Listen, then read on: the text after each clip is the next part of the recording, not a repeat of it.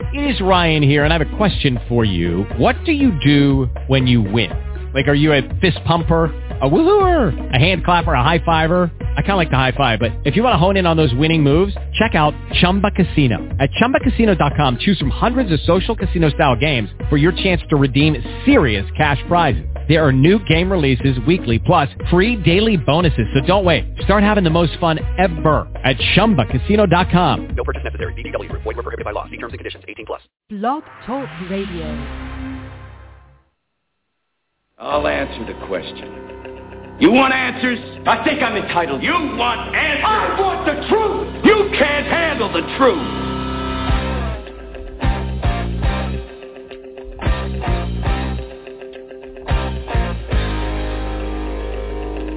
You've heard about it. You've read about it. You've talked about it. And now, you've found it. This is Truth About Trucking Live on Blog Talk Radio, the largest radio social network in the world. With your host, Alan Smith, a veteran of OTR trucking, business entrepreneur, and the most recognized name for assisting CDL students and new graduates. It's time to shut down that big rig, sit back, and come join the conversation. Truth About Trucking Live begins right now.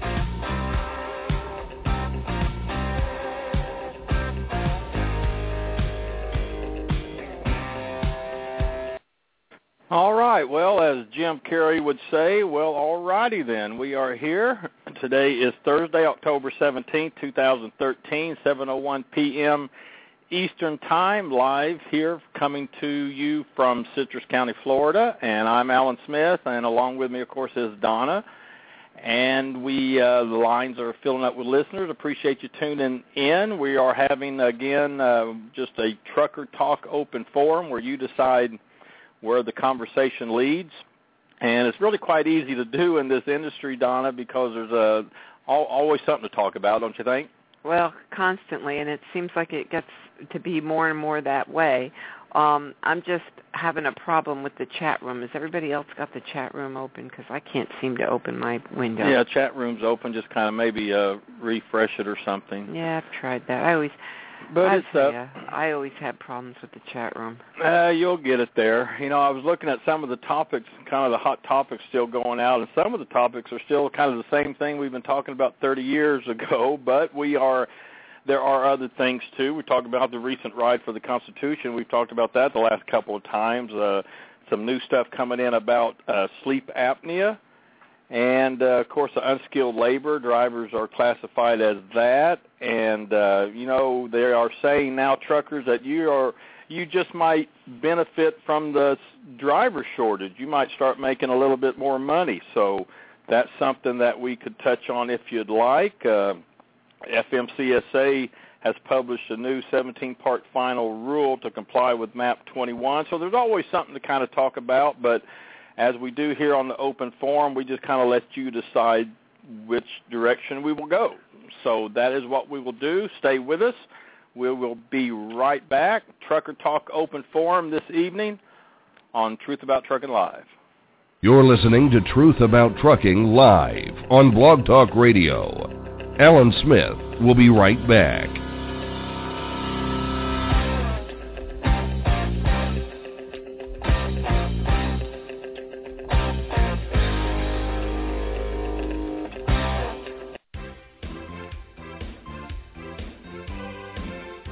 Hey everybody, Alan Smith here with Truth About Trucking Live on Blog Talk Radio.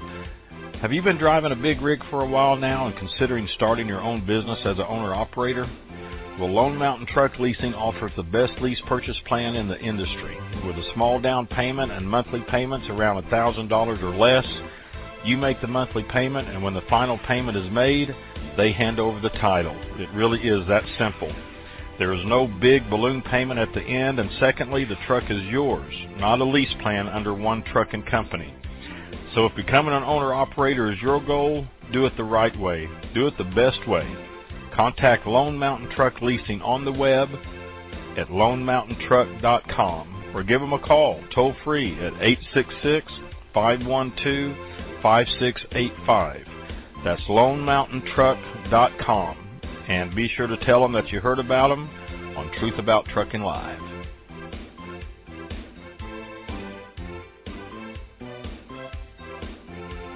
Hey everybody, Alan Smith here from Truth About Trucking Live and AskTheTrucker.com, and I want to tell you about TCRG Consulting. TCRG is a division of Transportation Compliance Resource Group, and with over 30 years of compliance and regulatory training and consulting, they are the company that can help you from the very startup of your new trucking commercial business to keeping your company compliant and up to date on the ever-changing federal motor carrier regulations. Their goal is to help their clients to comply with the FMCSRs. TCRG Consulting makes your DOT compliance easy and understandable, and they work hard to prevent interruption of your daily operation. So if you're having trouble with DOT, just think TCRG. Their services include obtaining DOT numbers, obtaining operating authority, new entrant carrier setup and training, driver qualifications, driver drug and alcohol training, maintenance records, CSA carrier reviews and counseling, data queue filings, plus a whole lot more. Their online special for drivers and owner-operators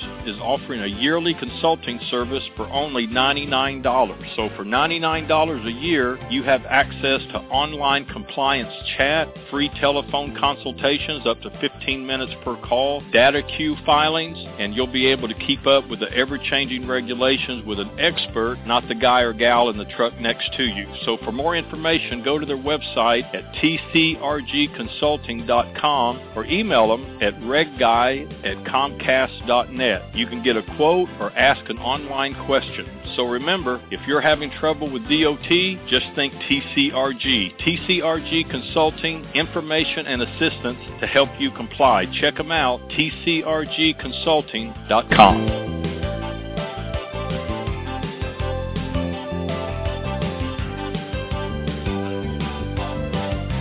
This is Truth About Trucking Live with Alan Smith. To be a part of the program, call in now at 347-826-9170. Skype users can call in by clicking on the Skype button on our show page. To be a sponsor of the show, email Donna at info@truthabouttrucking.com. Now, back to the show.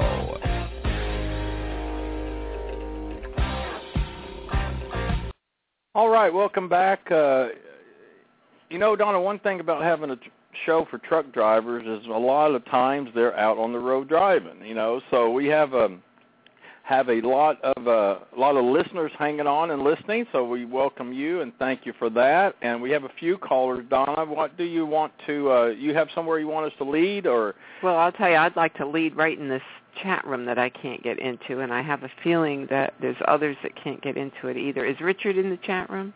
Yep, he's in there. Okay. And I see him hanging on here to talk, and everyone else is just kind of happy right now just to listen. So how would you want to just go and lead into it? I think I'd like to start with what's going on after. I mean, everybody's saying that, it was a big disaster. And, of course, there was a lot of people not supporting the Ride for the Constitution / driver shutdown ride.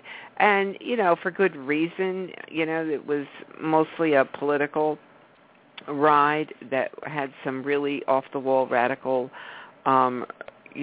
ideas, impeaching presidents and arresting congressmen and just all kinds of crazy stuff that really took away from the fundamentals that so many people are fighting for.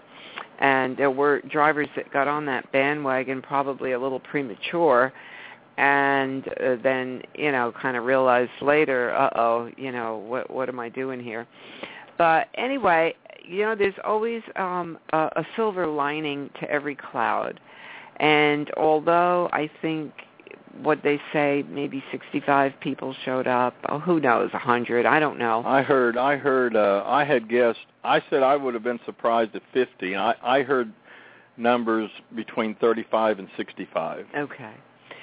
So, obviously, doesn't mean it failed. I mean, they got a lot of attention, a lot of media attention directed at the Constitution. So, I don't know if you could call it a failure. Right, and I think what's come of it now. What? Oh, no. He's just laughing No, at I me. can just see you rolling your eyes at me and just saying, shut up, I want to talk. So. No, that's not true.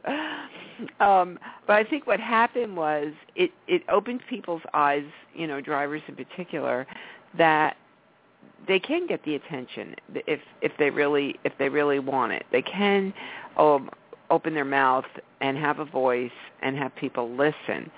And I know Rich Wilson, had a big thing to say in one of Todd Dill's articles on overdrive, and of course he mentioned it in our show last week also, that if people would just get more involved and just as excited, working on the MCSAC meetings of public hearings for the FMCSA, writing to him his questions, which he's going to give that information. I'm not in the chat room, Rich, so I can't see what's going on in there. But, you could put down an email or something that people can write all that. Anyway, so I think every cloud has a silver lining, and I think if we keep the momentum going, how drivers are kind of excited that, hey, we did get some attention, and people were writing in, U.S. News, and I can't remember all the papers they were, but it was pretty national. So Huffington Post, Fox News. Yeah, I mean, we saw JB on Fox News, so. It did get the attention, so why not now take that momentum and put it in a positive light, not join yourself with other people, but have your own voice. So anyway, I think I'd like to go with that and see what other people have to say about that. All right. Well, right now they are just listening, and I think maybe there's a few popping into the chat now. They could be driving tonight. You just never know. We get a lot of listens from the archives, but we'll just play it by ear. We're just now getting started, and I tell you, I think Richard's on the line. Let me. You raising your hand, Rich? Yeah. Area code Delaware 302. Rich, is that you? Yes, it is. How is it going this evening? It's going really good. It's going really, really good. We, as Donna was saying, we were talking earlier in one of the rooms, and, what this has done is, basically consider what they did in Washington last week as Plan A. It did stir up a little bit of controversy. It did make a little bit of national news in the beginning. A few people got their points out there. Some were more towards trucking. Some were more towards radical political use of the trucks to get their point across. But I think what it did was there may be, like Donna said, a silver lining out of this. It may make an enlightenment that there is problems in our industry and lead us into what I'd like I said earlier today, Donna, Plan B, to take our concerns and our cause to the people that need to hear it, and not trying to sway the general public or tie it in with specific political agendas that are based on party affiliation or whatever. But it needs to go to the people that need to hear it. And one of the things that I'm pushing for is to use this as a stepping stone now that there's an awareness that there is some problems and the general public has been made aware of it, and take it to the MCSAC committee. The MCSAC committee is the one that makes the regulations. They're the ones that hash it out. They're made up of safety advocates. They're made up of corporate leaders within the major trucking companies, really heavy in law enforcement. I mean, look at CSA, came out of MCSAC, and we have to admit that's all one-sided for enforcement, and holding drivers accountable, companies accountable, and nobody's holding the cops accountable. So we see how that turned out. Of course, I preached that choir years ago, but what we need to do at this point is, and something was brought up to me today during a conversation after I posted some of those things. We don't want to make December 9th MCSAC meeting an event. It's not an event. It's not some cookie-cutter ride on to Washington. It is where, by professional people, information is shared amongst the people that do the regulations. Everybody says the suits in Washington are making the regulations, and nobody's listening. Well, instead of 30, 40, 150, however many, I'm not going to get into that. Excuse me. But I have D.C., and I said, listen, what if I brought 30 people to Washington to state their problems, their issues with data, cost effectiveness, how it's cost them, what are the particular things that needs to be discussed that is currently in the regulations, is in the future of the regulations, that maybe the current regulations need to be revisited. And they said they are waiting to get the data because they're not getting it. It's the same 20 or 30 people that is in the audience every meeting. It's the same bunch that all goes to lunch together, and they go across the street, they all have their lunch, and they all come back, and then they sit down, and I have to sit there by myself, and Todd Dills has sat there with me, and Alan and Donna, you know this, and listen to what's being debated, and I'm like one voice with 4 minutes. Well, believe me, anybody knows me, 4 minutes is not enough time for me to tell you what I got to tell you.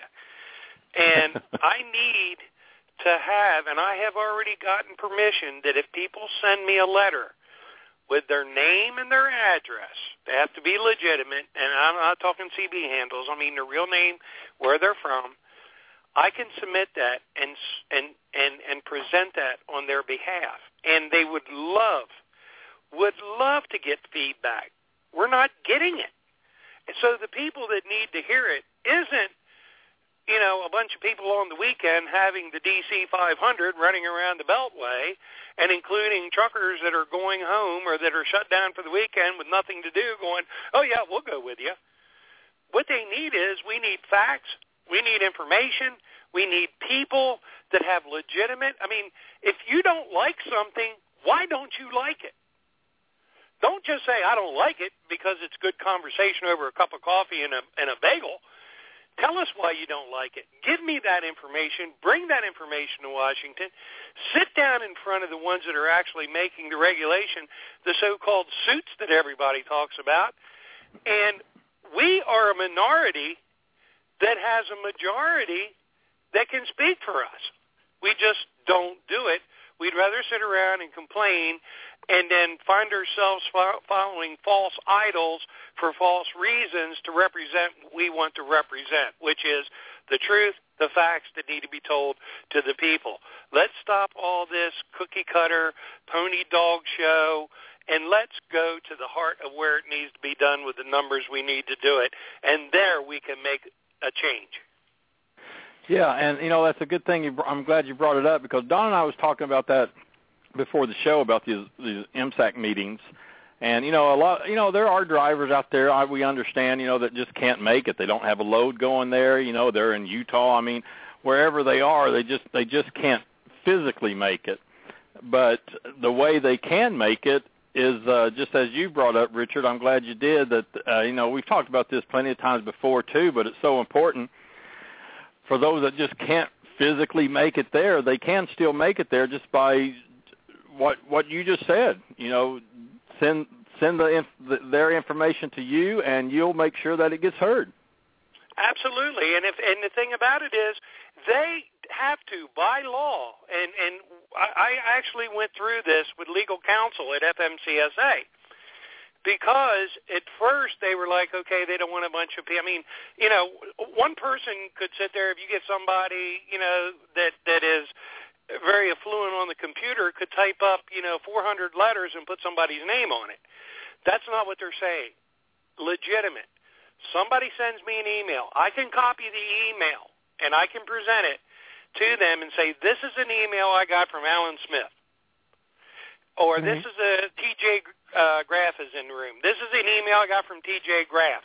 This is the email. I'm going to read it verbatim of what was written to me. I might make a few adjustments in some of the colloquialisms, to make it fitting for the meeting, but right. you know what I'm saying. But the thing about it is they want intelligent input. They don't want radical, we're going to shut the country down. We all, and I said this last week, and Alan, you said it, and Donna, and everybody, this isn't what is going to be the thing that's going to get action taken to make our jobs. I mean, we have issues that weren't even brought up. Key issue. Drivers that shutdown. Yeah, that shutdown wasn't for trucking. No, it was. I mean, don't get me wrong. And I'm going to wait a minute. Let me say this disclaimer right in the beginning. I'm not against anything that happened this weekend. All I did was speak the truth. What my opinion was. My opinion was that, number one, they weren't going to get the numbers, that so-called numbers they were supposed to be getting, and I said that, Alan. You remember that? I said I'm not against it.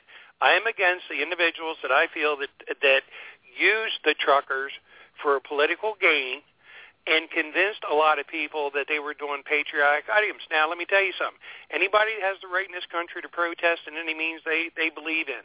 And believe me, there's no more rebel than I am. If you don't think so, look at some of my email addresses. But what I'm saying is there's a time and a place for everything.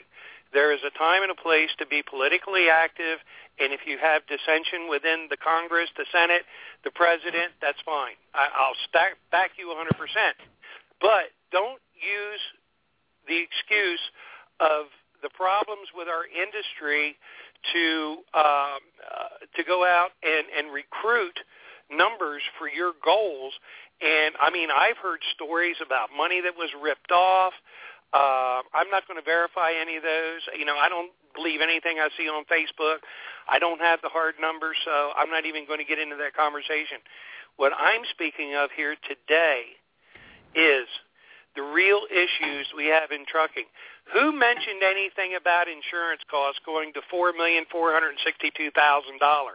As an owner-operator, as independents, I would be more worried about the $20,000 increase in cost expenses than a $4 million policy over a $750,000 requirement is going to. That, to me, is more important.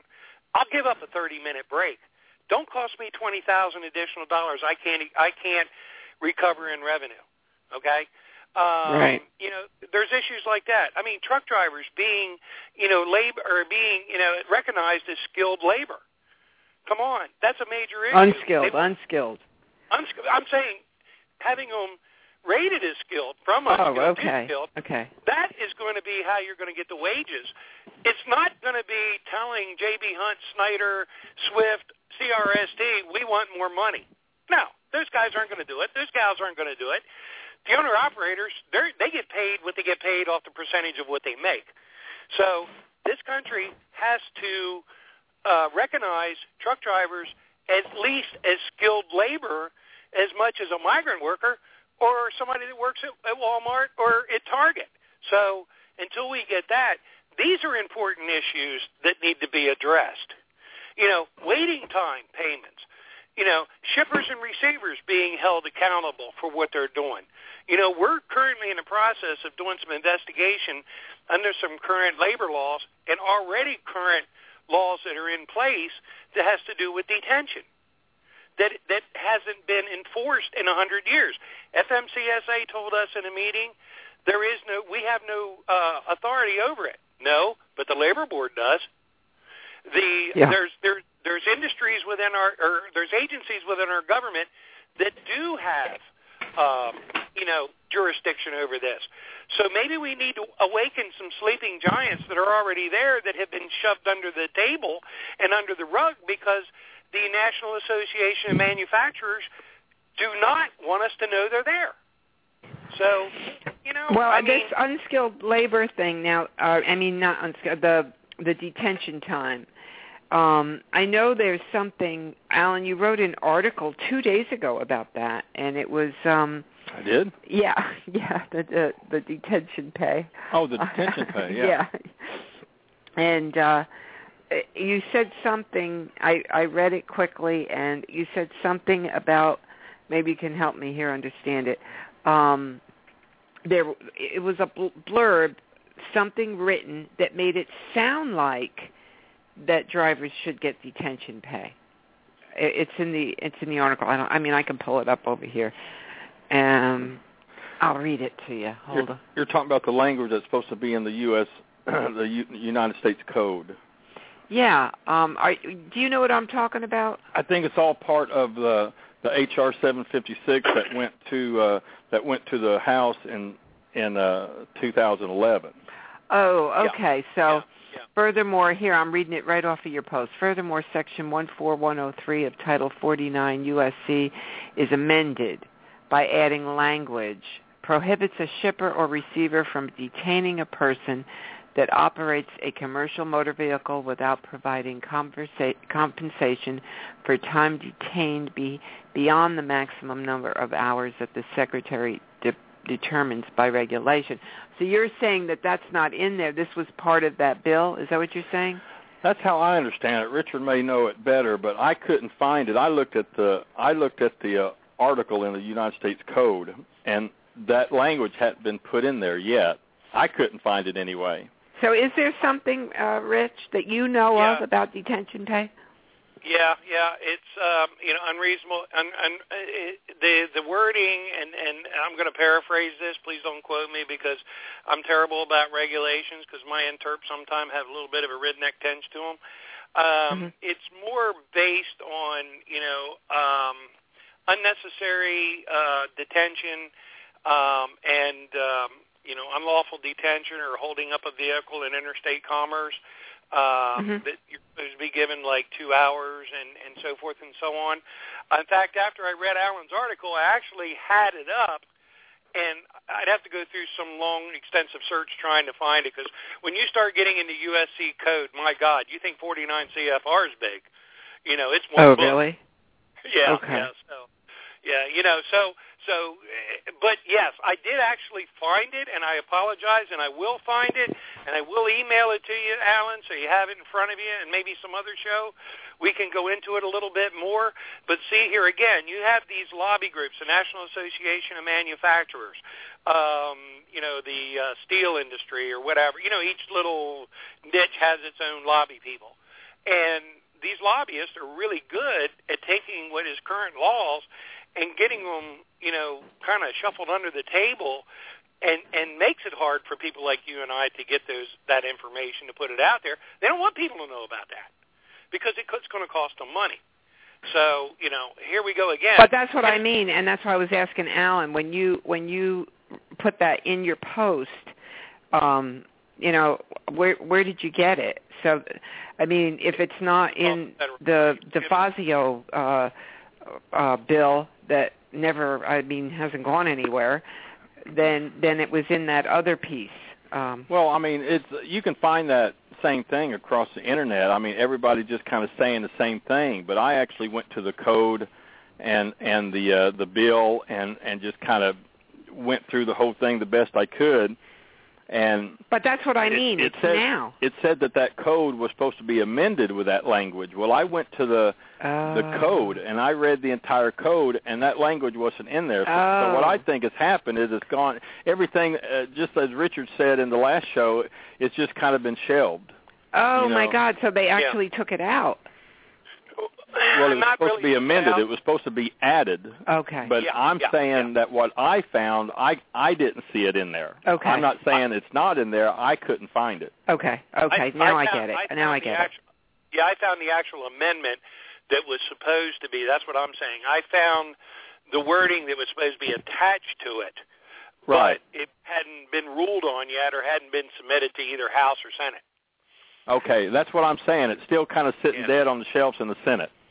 Okay, right. So if that was amended, here's my question, because it's making more sense to me now. It's not amended. If it were to be amended, in other words, take it off the shelf with the House and the Senate. And add that language to it. And then add that language, then we wouldn't need H.R., what is it? 756. 756 that Congressman DeFazio put up for mandatory detention pay. Am I correct in saying that? Well, inside 756, also is calling for a study to be done on detention pay and how drivers are affected by detention time. That study hasn't been done because it's sitting on the shelf. And it's unfunded. Okay, but if they amended that other thing, then you wouldn't need the bill. I think that's where I'm confused. Well, the bill is still calling for a study to be done on how drivers are truly affected by detention time. Okay. I mean, all this legislation, Richard, you know. Yeah, in other words, Donna, put it simply, it's just like when Ann Farrow went in front of the Transportation Infrastructure Committee, and she was told, she was ordered by the committee that she must come up with the data by October 1st that granted them, the reason for them to change the hours of service to show that the other one wasn't working. And, because of the shutdown and everything else, of course, she got a reprieve on that. But the problem of it is, she has no intention to provide the data. And see, what we need to do as truckers, instead of, and like again, I don't even want to assimilate this with any, Patriot action. It was done by anybody, what they felt for free. But what I'm saying is, as far as the spin goes in Washington, that's the type of stuff we need to contact our senators and our congressmen and say, listen, the administrator of the Federal Motor Carrier was ordered by Congress to provide this information. And, even when the lower courts ruled on it, they said, okay, it's been a great fight, but FMCSA outlasted you all. I mean, there was no reasoning behind the ruling other than the fact that they outlasted it. They put up a better fight, which kind of told me, we weren't going to win this thing anyway, no matter what we did. But when we said, let's see the data, and let's see these studies that you have mentioned, University of Michigan, Virginia Tech, Alan, you and I know there's tons of these colleges that did these surveys and did all this information as data gathering, but nothing's been published. But this was the basis that the advocates used, and I'm going to say the advocates in this case because they were the ones that really fought to have the 2008 rules changed. The thing about it was, 2007 was an increase in accidents and fatalities and heavy truck crashes. 2008, it went down. It went down in 2009.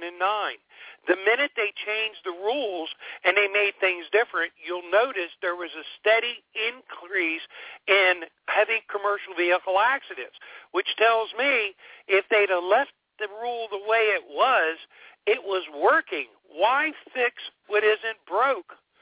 And which rule was that? The 34-hour restart. Okay. The 11. Okay. The 10-hour you know what I'm saying? The rules were working. Why mess with them? They didn't need, the 30-minute break, you could sit there and argue that all day long. Listen, I'm sorry. I used to run straight from Florida to New York. I know what it's like. Somewhere along the line, I got out of the truck and I went to the bathroom, I went and got a cup of coffee, I fueled the truck or something. I took a 30-minute break. I didn't drive straight through. You can take a 30-minute break, it ain't going to kill you. The 168 between the 34 hours, that's ridiculous. If you take 34 hours during the week, what the hell is the difference whether you have 168 hours between it? You still got 2 days off. You're ready to go again, okay? They're not going to regulate what the guy or gal's doing on the weekend when they take off, So who cares? They may get home and have to drive to their mother's-in-law in Cincinnati all weekend. Yeah. So, so what I'm saying is you're not going to regulate the lifestyle of an individual, but no other industry in this country. My wife's a nurse. You guys know that. Hell, she can be called in to work 48 straight hours. There's no regulation, and she has people's lives in her hands. But yet, people in Washington, safety advocates, law enforcement is doing it because they're going to generate revenue, but the safety advocates that don't understand it because there's nobody telling them the truth. It's a bunch of people on a committee at a round table that are throwing their opinions out to the only ears that are hearing it are the other ears that agree with them. We're not getting spoken for by the drivers because nobody will take 10 minutes. They'll type for 12 hours on Facebook, but they won't take 10 minutes to write a 3 or 4 paragraph statement on how it financially affects them and what the downside and the plus sides is, so I can go in front of these people that hear these things and read their points. Well, let me ask you a question. On December 9th, now, I mean, do they just let you randomly at this particular meeting, or do you have to stick to a guideline of topics? No, you get at the end of every meeting, okay? If you go on and look at the agenda, you can go right on the MixAC site. In fact, I'll put the MixAC site up here in a minute. You can go on the site and look at the agenda of the other meeting. If you look at the agenda, it always starts at about 3:15 to 4 o'clock. It says the public has a chance to speak. Okay? Mm-hmm. Do you have to speak about the topics that were discussed that day? No. You have a chance to verbally state your comment in front of the full committee while they're assembled. Okay, so on anything? On anything? On anything. Okay, then if I remember correctly, Alan, didn't you post right on the site, or Rich, was that something else where they actually allowed you to comment live, and then they'd say, oh, Alan Smith has a question about, and then they read it. Is this the same meeting? Because, you get confused. There's so many things going on over there. No. Wait a minute. You're getting the listening sessions confused with the MixAC meeting. Yeah, the listening sections was a live broadcast. This is not a live broadcast. This is a open door. Let me say this: an open door, closed meeting. It's kind of an oxymoron, but anybody can attend. It's open to the public, but it's not put over the web. It's not. They meet in there. You can't speak. You can't comment during the meeting. You sit there and you take notes. They discuss whatever they want to discuss. And then at about 3:45 to 4 o'clock, they'll say, okay, we're opening the mic for general comments. They don't say it has to be specifically what, because they may be talking about medical review board, could be talking about BMI, okay? Mm-hmm. Last meeting we went to over there, they were talking about hours of service for passenger carriers, and then they went to the MRB meeting about information that came in on for the certification of medical examiners and stuff like that. Then they had a subcommittee meeting. There's subcommittee meetings also amongst the committee where they have a subcommittee for like CSA where they look at CSA. So you have to pick and choose your battles. What is going to be your best group that you're going to get your point across? You may want to say what you have to say. It may suit better in the CSA subcommittee. That pertains to regulations and accountability.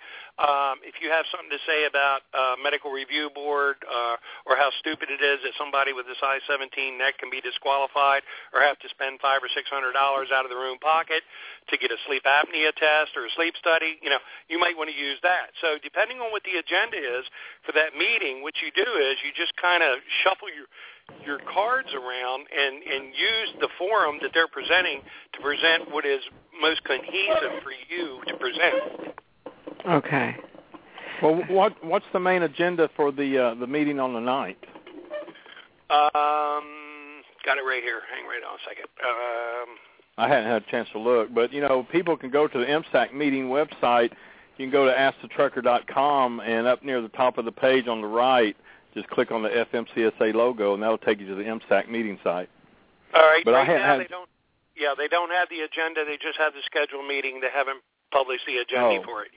Oh, no wonder you couldn't say it. Okay, so it's still a little bit far away and everything. A lot of Donna and I have gotten to know, several people there at the FMCSA. They all seem, pretty decent, pretty, really interested in, what drivers have to say and everything. But I hear from other drivers like, well, they'll listen to you. But then, after it's all said and done, they're just going to follow their agenda anyway, whether it be for the sleep apnea or whatever the case. But I mean, you've been doing this a long time, and you're right there in the middle with them. But you're saying that they want to hear what you're saying, and they do take those things into consideration. Yes, in fact, there was about a year and a half ago, 2 years ago, I was at a meeting and there was an owner-operator. The guy was from somewhere down in Missouri that he drove up there. Very nice fellow. He came in and and I'm looking at the agenda right here, and it says 4 to 4:30 p.m. public comment period. Should all comments be exhausted before the end of the comment period, it will close. Well, when you only have one or two people, that means you've got 4 minutes. So they started at 4. At 4:08, we were done. That's ridiculous. Really? You got another 22 minutes to speak, you know. So, but this gentleman that came up there from Missouri, he was very articulate. He had it broke down on what the cost was to him, how much increased cost he had over the last 5 years, what his percentage with the increases of like blue juice and everything else, and that the regulations were just hindering him from making money. He was very articulate. Shannon came over, Larry Miner came over to him, and they opened up a dialogue. We want you to continue to talk to us. Hell, I thought that was the greatest thing in the world. Here I sat there and watched an owner-operator talk to Larry Miner, and if anybody knows who Larry Miner is, you know, Larry Miner is the designated federal officer and the deputy administrator of the FMCSA. Right, he's the one that actually attended the Deaf Truckers United hearing. Right. So, I mean, I know Larry personally. I'm in contact with Larry, and I can tell you one thing. Larry told me himself, he says, you know, our committee wants to hear from more people because, let me tell you something, those people in Washington know that those people that sit around that table are chosen not because they speak on behalf of the industry, but because they know somebody. Right, right. You know, I've applied for it 4 times, and last time I actually got a physical letter and a phone call that said you didn't make it this time, but keep trying because, you know, the people are moving in there. Like I said, they're the industry, they're the top people of the industry, the Snyders, the J.B. Hunts, the Teamsters, ATA. I mean, these are the people that are there. And but Rich, when you didn't make it, I remember being upset over who did make it, and I mean, I can't remember specifics, but it was Dan who? England. Dan England. Okay, and there was a couple of lobby groups, right? Yeah. It was like okay, and you know, you have to wonder, you know, what do they base? What's their criteria, really? I mean. I get frustrated, and when I saw that, I was very frustrated. It's one thing if you lose; it's another thing if you lose to somebody who isn't as good. Well, the thing about it is, you got to remember, I've only been involved in this for 10 years. And you know, I came out of the industry direct and went into this stuff and was involved in it. I've been involved in it 10 years. Most of these people that you're dealing with have been, you know, involved and go to the meetings and know people, and you know, you rub elbows with people. You do your networking and everything. And these people have been around for 10, 15, 20 years. And I'm just starting to move into that recognizable category now. I mean, I go out and we have little sub-meetings out in the hall, or when you take a break, we get together. Todd Spencer has probably been one of my greatest mentors on that meeting because I spend a lot of time with Todd, and Todd will take me because, you know, he's pretty big with everybody. I mean, I had lunch one day with the director of truck enforcement, the lady from California. It was a very interesting lunch. And, you know, she said, I noticed you've been here quite a bit. What's your name? I got to introduce myself. Gave her a little quick bio. We got talking about things. You know, she tells me, she says, so what do you think about truck enforcement in California? I said, do you want me to spoil your lunch? And she really. She kind of chuckled, and she said, yes, I do. And I said, you have one of the worst, I said, next to you and Bill Doffenmeyer from the state of Maryland, you got one of the worst reputations out there. Well, I don't want my enforcement people. I said, fine. You want me to open up a dialogue with you? I've got her email address. I've been asking how long, Alan, for somebody to tell me about an incident they have. Has one person responded? No. So what did that make me look like? A fool, because How many times have people said they've had problems in California? I'm not going to take it off of a Facebook page, an incident. Right. I need communication. I need facts. Tell me what happened. When did it happen to you? I have an open dialogue with the Director of Truck Enforcement with the state of California. How many other people have that? Bill Doffelmeyer, state of Maryland. I finally opened up a dialogue. It's not getting anywhere because he's making too much money, and for his department. So, what is in that case? But what I'm saying is, my 10 years, I have really diversified and met a lot of people, and through Todd Spencer's tutorship, has worked into finding out the workings of it and how this actually does, and how to make the drivers in our industry and the owner-operators and the I'm talking small carriers too. The big carriers, they got their representatives. They're there. But what I'm saying is they say they don't have, OIDAs there. One guy that I know of that has like 150 trucks. Everybody else is either major industry representatives, associations such as union, bus people. That's the kind of people. But it's heavy laden with advocacy groups and law enforcement. Well, so let's see. How can we actually plan to get people there? Either by sending in comments to you, or to get them physically there. Now, the parking is horrendous over there for trucks. Right. Somebody had an idea on Facebook, I saw, to park their truck somewhere and then, take some kind of public transportation or something over there. The train? I don't know. Is that feasible? Yeah, the train stops right there by the hotel. There's a station right there at the hotel.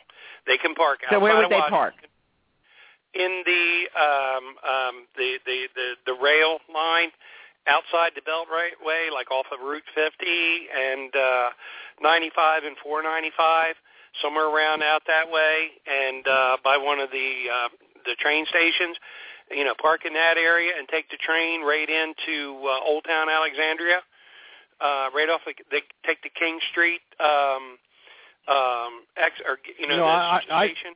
I got to be honest. I just don't see drivers doing that. I mean, if they did, that's great. But like you've said, Richard, how many drivers have you seen at a meeting? I mean, I think the really good answer to all this is going through you with their emails or comments or suggestions, because I'm sitting here thinking, man, get a big rig there in the D.C. outside the Beltway, catch a train, get to the MSAC meeting.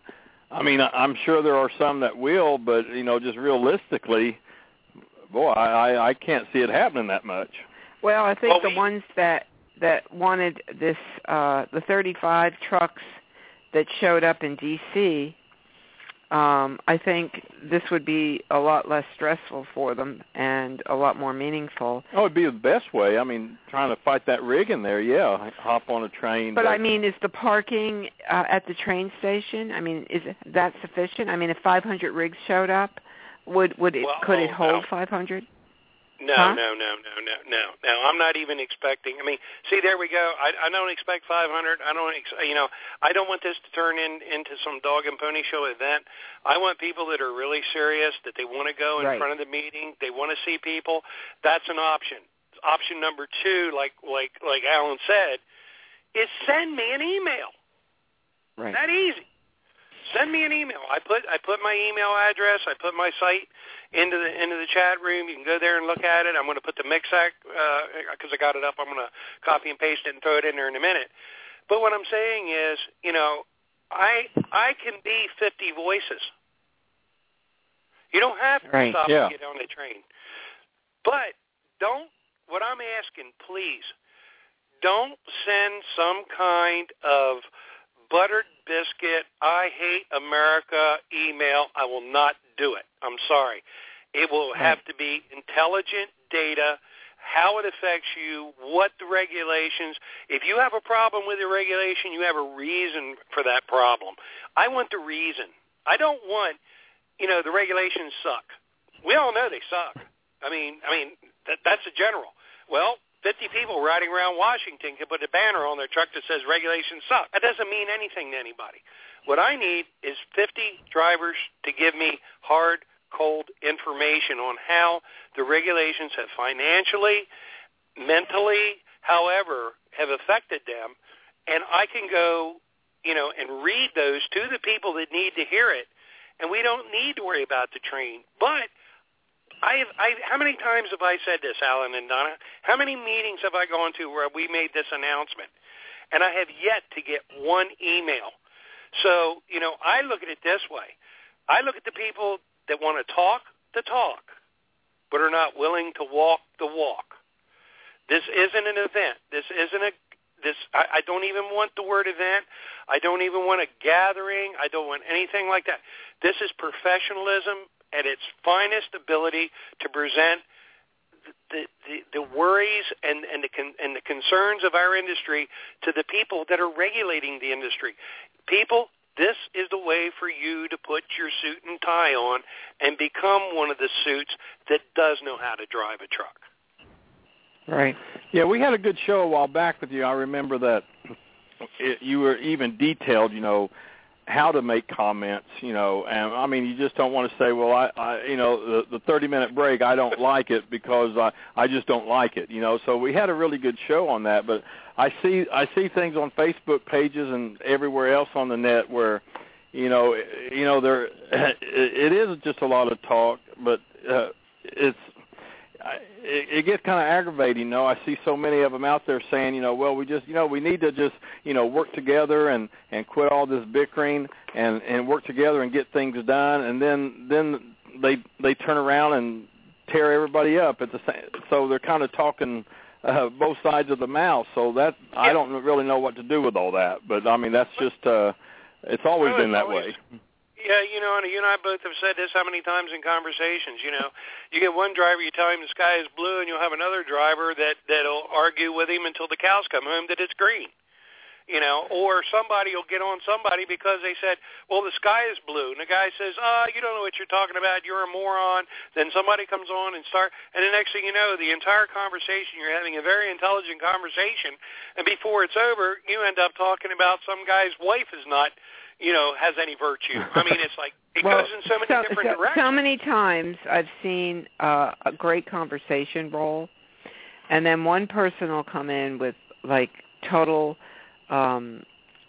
negativity or insulting somebody, and all of a sudden it stops. Absolutely. Everybody just says they just don't want to do it anymore because it put a damper on the conversation, the debate, or whatever. And I think that's so detrimental to progress on these, because some of these threads are really good when they get going. People really start relaxing and saying their mind. Then at the same time, the same person that comes in there that disrupts everything will turn around on another page and say, hey, we all need to work together. So yeah, it's really aggravating. It is aggravating. Yeah. I know. I get frustrated. But anyway, go ahead. Yeah, I've seen threads go from talking about true factual issues, of the trucking industry, and turn right around and within 10 to 15 commenters turn into a public, a political bashing. Mm-hmm. Well, Isn't that what the whole thing about the ring around Washington was about? It turned out from starting as trucking issues, and before it was over, it was teabaggers versus libertarians. And I'm like, what's that got to do with the 34-hour restart? Nothing, absolutely nothing. And I hope, it's like you said, Donna, the whole thing never was about trucking anyway.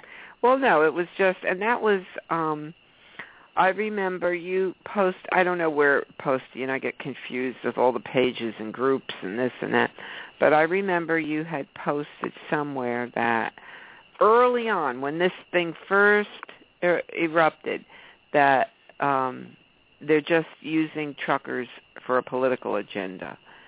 And that was like and it's the truth. It was. And And before you know it, people start doing their homework and say, oh, well, we got to throw some trucking in on here, or, But anytime you don't have a clear message for something and you just have a stew, kind of like a hodgepodge of all kinds of stuff, you lose people, number one, and number two, the media will catch hold of the most radical part of that, and then all of a sudden that's what that ride was about. And this is what happened. It lost all the trucking meaning at all, and it just hung on to the most radical part.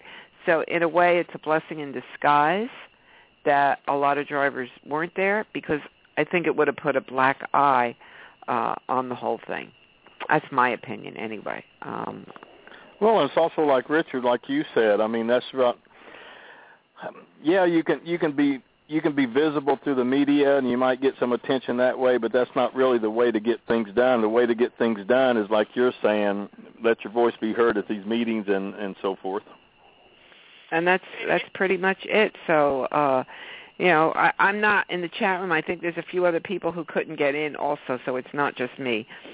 I think there's quite a few, and got most of our lines are filled up, but they are all listening, and that's well and fine too. So just Donna and I and Richard, we'll just keep going, but we appreciate you listening. If you want to join the conversation, 347-826-9170. And click the 1, and that will raise your hand. So I don't know if a lot of people know that that's how you can get in. I think it tells you on there. Oh, but okay.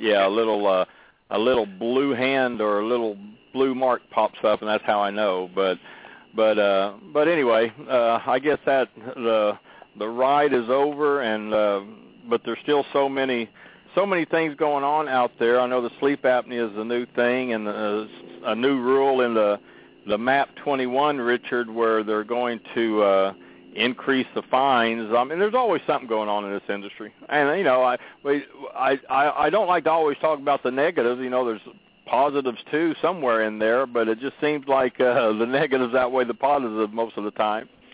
Well, I think one positive is that sleep apnea, that it no longer is what do they call it? A guideline. It's now has to be a rulemaking process. Yeah.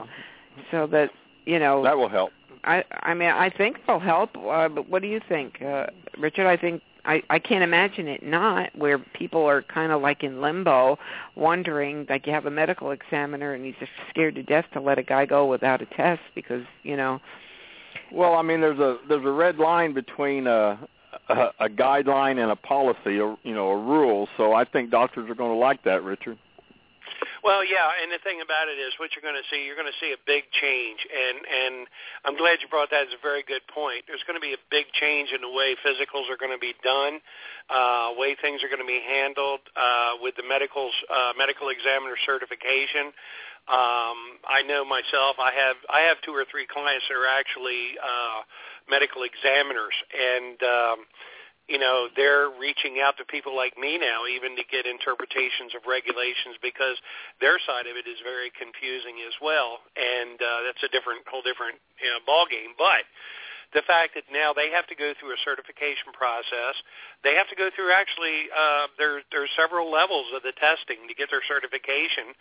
To do physicals, the fact that you're not going to be able to go to your family physician, Dr. Hobo, that you've been going to for 30 years and getting the so-called cross the dinner table physical like a lot of people have for years, and the standards are going to be of such to where the medical examiner, to maintain its certification, has to meet certain standards and can be held accountable for it. So by saying that, I think what the Fed has recognized, honestly, is the fact that there's going to be a self-policing force there that's going to cause these people to do better actual physicals. I think as a benefit to the drivers, I think they'll actually get better physicals, which everybody knows a physical can be one of 2 things. It can be a rural pain in the cahutas, or it can be something that actually diagnose a problem you didn't know you had. that you can catch early with treatment and maybe be, treated in such a way that it doesn't interrupt your life. Yeah, there's always the chance that you may be diagnosed with something that could end your career, unfortunately. But, hey, if you're still alive, it's better to be alive in an old trucker than it is to be a dead trucker.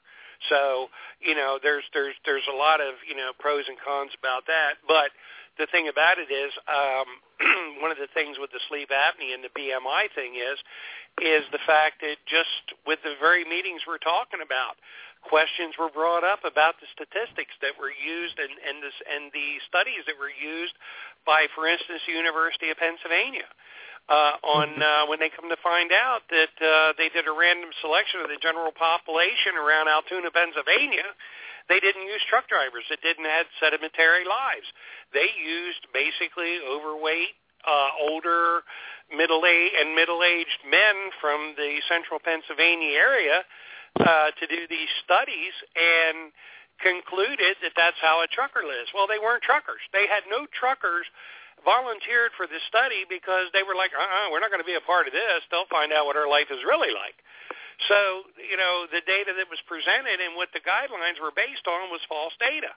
So they kind of quietly just went and said, well, maybe we need to go and do more study and revisit this. So instead of making it a guideline, making it it has to be this way. Anybody with an X17 or over absolutely has to have, there's guys I know. I'm a big guy, Alan, you know me, and I've lost a lot of weight, but my neck will never be a 17. And I don't have sleep apnea. So based on that, I brought my BMI down from 38. I'm down to right now I'm at 27. And I'm 6'4". But the thing about it is my neck will never be because I'm a big guy. So how can they say I have to go have a sleep apnea test or a sleep study because my neck is over 17? So that's been qualmed. So there's other things involved with it. Hey, Rich, I got my BMI down to 19. Skinny. That's all I'm going to say. Skinny. I'm trying. I'm really trying. But, the thing about it is I developed this, and the whole thing was, my purpose behind this was because at the time I was traveling a lot. I was eating out on the road. I was eating in the same truck stops that truckers were eating in. And the thing is, I found I could take the time and put myself on a diet. I could find the food that I was comfortable with eating, maintain my diet. I lost 67 pounds from January 1st. And until I just recently went and got my follow-up, and I found out I gained 4 pounds because I cheated with French fries. But the thing about it was my blood pressure is down to 120/70. And I take blood pressure medicine. I'm off the blood pressure medicine now. Wow. Well, congratulations. I'm so glad to hear all this. And I saw a picture of you. You don't look big at all. I mean, you look big because you're tall. You're what, about 6'4"? That's what I was going to say. He doesn't look. You don't look big. I mean, but I didn't realize you were 6'4". But I mean, you carry it well. You don't look big to me like that. But the great thing about it, I'm 60 years old and I did it. So and I did it eating the same place truckers do. So no, put the Twinkies down. Or, the yo-ho-hos. When you're hungry in the morning, don't run in and grab, a honey bun and a cup of coffee. Do like I do. Grab a cup of coffee, put Splenda in it, and get you a muscle milk, and that'll get you through your breakfast. It's cheaper. It's $3 for the muscle milk, and it's $5.99 for the breakfast all-you-can-eat buffet. So you're just as full. So you just change your diet habits.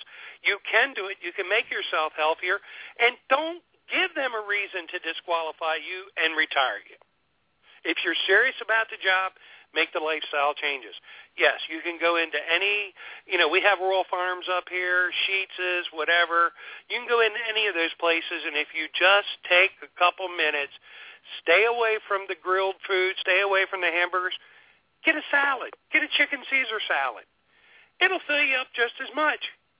Well, that's like Toby Bogart has that 1 million pound challenge out on Facebook. A lot of people are signing up, giving really huge prizes for the winner. It's kind of like similar to the Biggest Loser type of event. Too bad, Rich, you didn't get in on that before you lost your 67 pounds. I did. Huh? Yeah, I didn't have to get in on that. I wanted to live.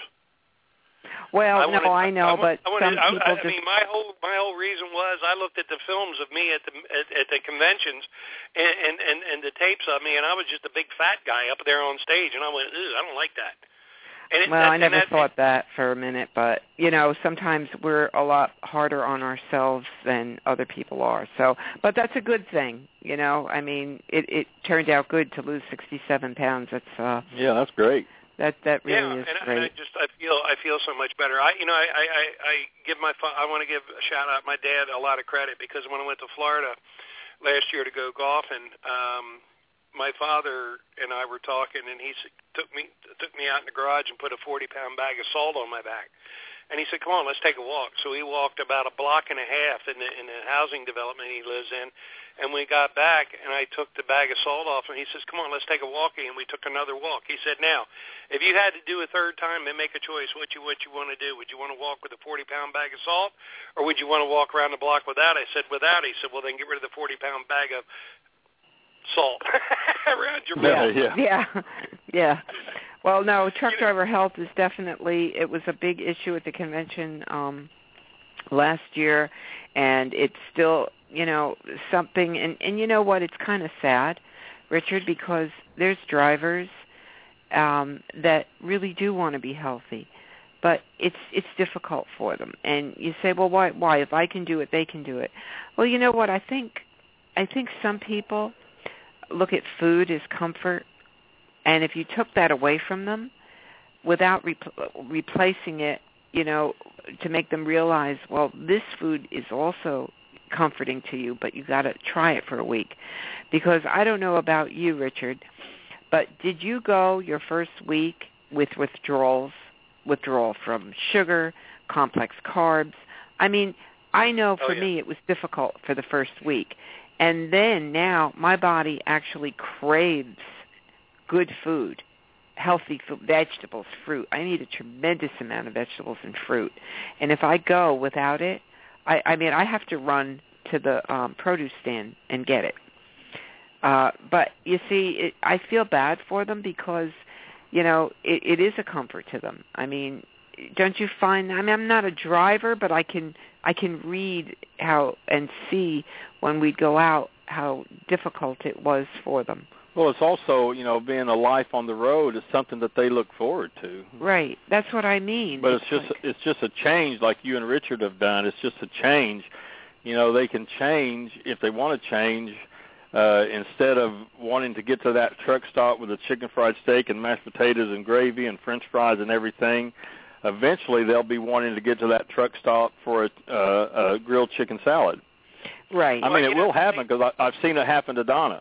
Yeah, I mean, I just, it's a transition, and your body has to go through it's a withdrawal, because if you read a lot of things about health and food and what it's made of, there are addictive chemicals added to the processed foods that really make you crave them.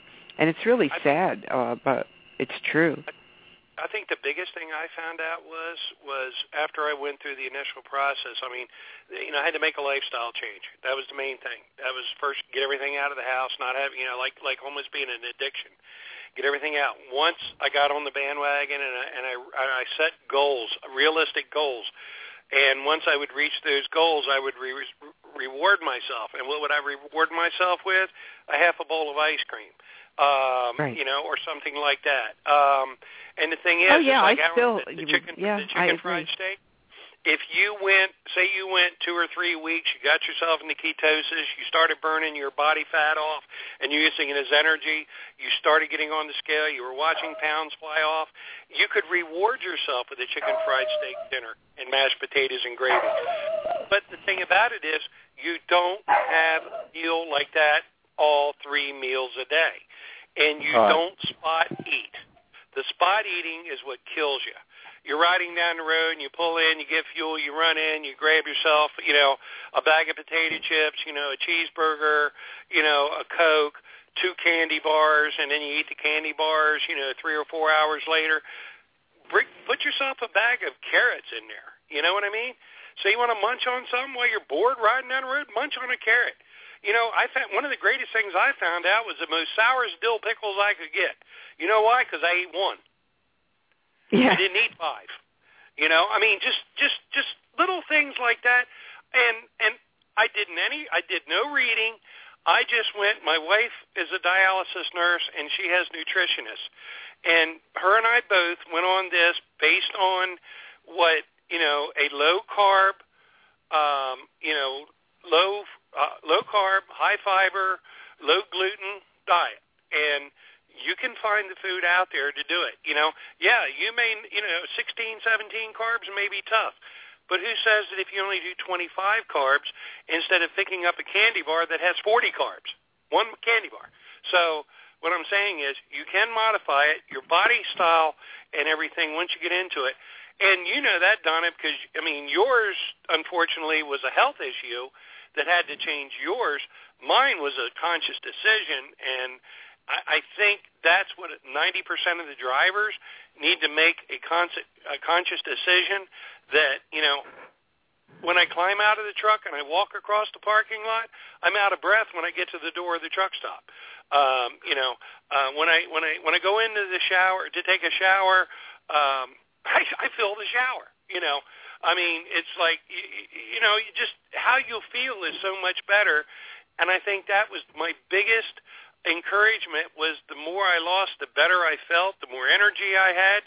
I actually knocked about 6 to 7 strokes off my golf game because I actually had more mobility and movement because I didn't have a 11-24-5 radial around my middle.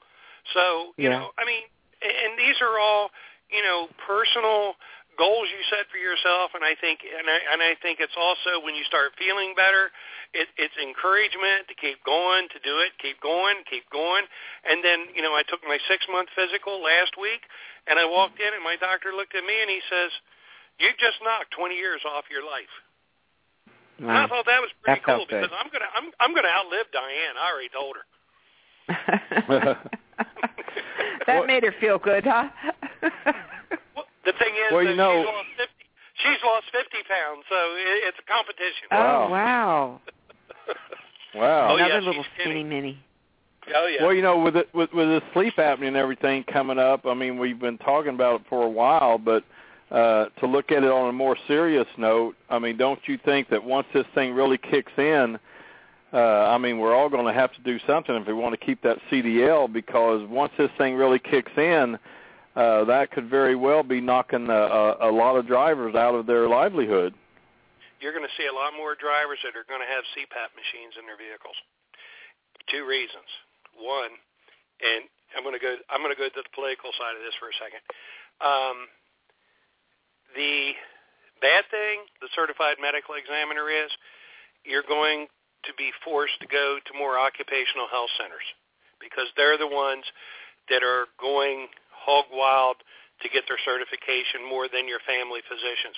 Dedicated occupational health centers. Now, if you do, I did a survey and a study just in the Northeast area that I'm involved with up here.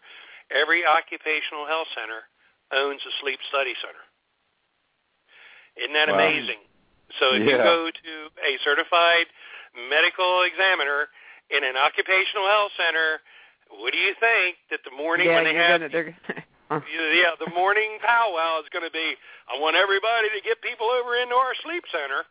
So, you know, and well, maybe that should be a red flag, and when people go look for a medical examiner, you know, maybe not saying not so they don't catch them if they do have sleep apnea, but that they don't put them in a position to have to persuade them to take a study that they probably don't need. And another thing I want to say about the sleep apnea, you know, there's 2 kinds of sleep apnea. There's the physical one where you have the soft tissue behind the throat and it causes airway blockage and all that.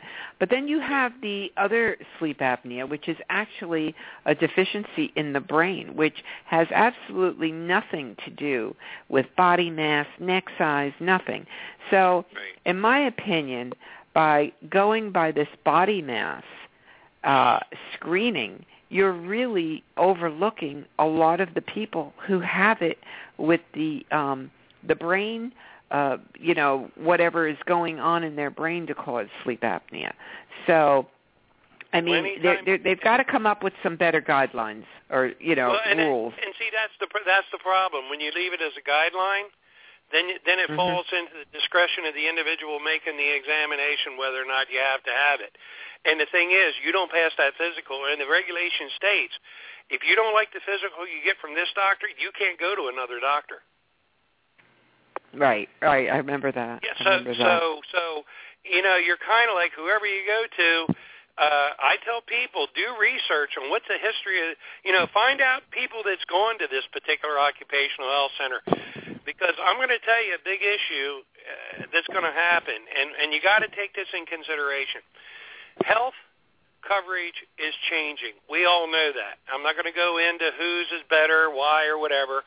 We all know what we're talking about. You may have gold, you may have silver, you may have high mark through Blue Cross and Blue Shield, but as things change, different coverages are going to be changed.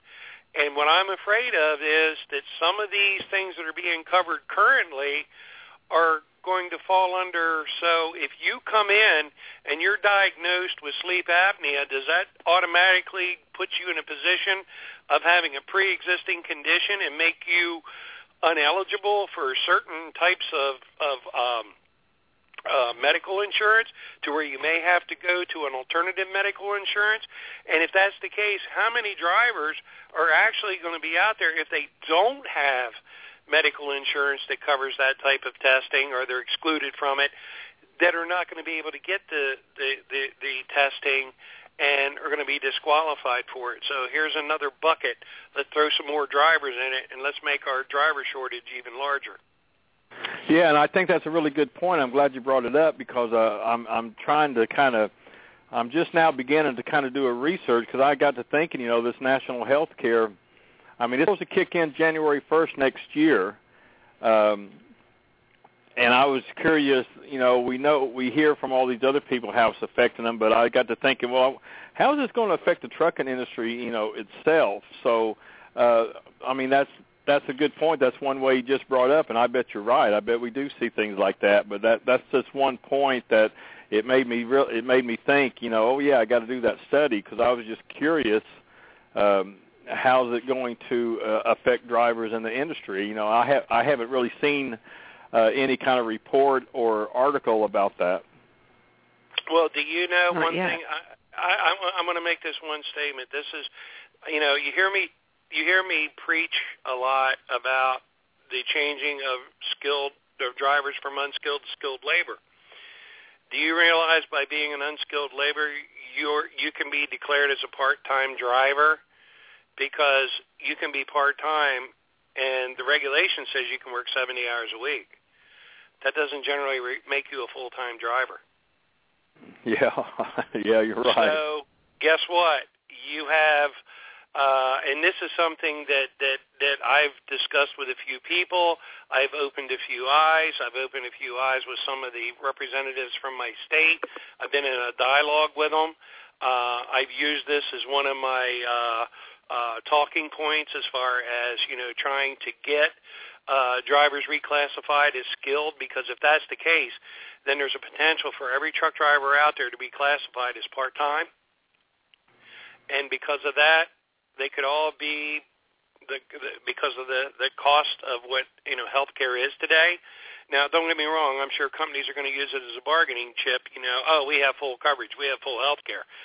Full health care may be great on you, but if your family's depending on it, you may get yours for nothing, but you try to put a family member on it, and all of a sudden it's $400 or $500 or $600 a month. That's a big chunk out of a guy's, and a gal's, paycheck every month, especially when you're on the road with road expenses and everything else, So here's another issue that we can use, and another piece of ammunition for our arsenal. We're labeled as unskilled, so we basically be placed as part-time drivers at any given time. And which means, so the company says, okay, I'll pay the $95 a year or the $200 a year fine, even if a $2,000 a year fine is cheaper than what it costs them to provide health care for you. So, yeah, and that's what's going to happen. They're just going to go ahead and accept the fine. Yeah, right. I mean, that's reality. Business is business. Yeah. And the thing about it is, and then the driver has to sign up for the national health care. Right, and I mean, what do they say? It's 13 million pages or whatever the hell it is. Try to find the word sleep apnea in there in testing. Is it covered? I don't know. I mean, I'm speculating, whatever, but I've heard there's so many debacles with it that I'm sure that if you probably look into it, that's probably one of them. So here again, here's another issue that what's happening around us is directly affecting our industry. And as long as we're labeled as non-skilled, that there is a lot of issues out there that coincide with that. So I think that needs to be sort of a priority right now. And I think we have enough behind us that would be an area where we could really work on. And I think there would be a ripple effect that would come out of that would go all the way down. I think it would increase wages. I think it would set up different standards of pay. But as it stands right now, of course the industry is not going to want truck drivers as skilled labor, because when you have unskilled labor working for you, you can put all the regulations in the world, but you control those people. And we are a very controlled industry. And drivers wouldn't have to sign up for the national health care plan if they could afford their own, or they could do as the companies. If you don't sign up, you're going to be fined. Well, the fine may be cheaper than what the health care cost is, so it kind of works both ways. But this unskilled labor category is a global economic issue. I did a big study on that and did a big article on Ask the Trucker about that. And I mean, boy, if you get the 13 million or so people classified from unskilled to skilled, boy, you've got a big challenge ahead of you, Richard. Oh, I know, and I realize that. But you know me, Alan. I've never took one bite out of a biscuit. I've had to eat the whole biscuit at one time. So, yeah. But the problem of it is, and like I said, I think there's important issues that have validity that can be presented to the right people that may reflect down the road and may be the cause, help with the cause of the other issues. But I think one of the things we have to do as an individual, as a group, is prioritize, what the issues are, because we're going in so many directions right now with the issues that you get 15 truck drivers in the same room, you're going to get 15 different issues that's important to them. And, that's where I'd like to think that, one of my goals is to concentrate on the economics of importance of issues. And, if I can get everybody, they might not like each other. They may not they may not agree in the same political process. Hell, they may not even agree what color the sky is. But the thing about it is, if it's the betterment of the people that are involved in the industry, I mean, the trucking industry is based on drivers. You can have all the Freightliners, Peterbilt, Kenworths, Volvos, or anything else out there. But if you don't have a human being sitting behind the seat, all they are is a big parking lot. So, right. When you have to, the heart and soul of a truck is sitting behind the steering wheel. It's not the computer. So, this is the thing about it. And, we have issues that we need to address. I mean, the owner-operators have issues they need to address with insurance issues.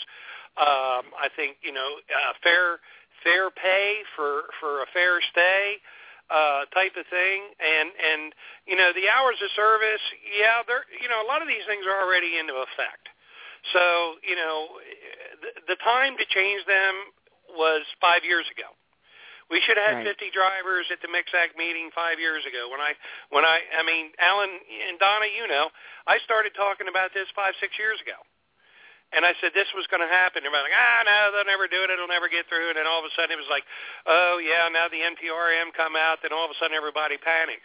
Well, when you're on fire, that's not the time to worry about whether or not you had a mounted fire extinguisher. The time to worry about it is I'd like to bring something up, Richard, and it came in my head just as you were speaking about the unskilled labor, and I want to throw this at you too, Alan. Let's go back to CSA and the FMCSA and how safety is priority. And then everybody made a big thing. I mean, that's how we actually started, was for CDL training and standards. And I don't know if anybody remembers that, but that's really where our roots are.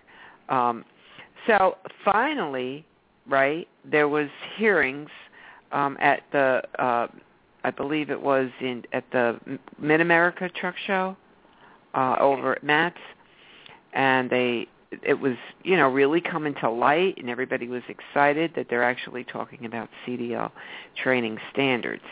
And a lot of drivers were very happy about that, too, because they felt that there needed to be, safer roads for them, okay? Right. Now, let's combine unskilled labor with CDL training.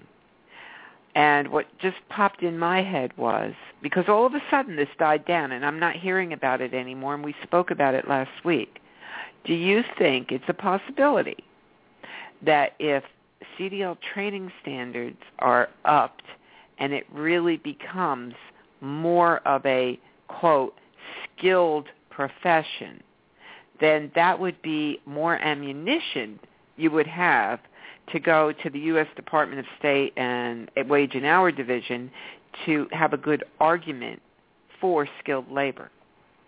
Do you see what I'm saying? Yeah.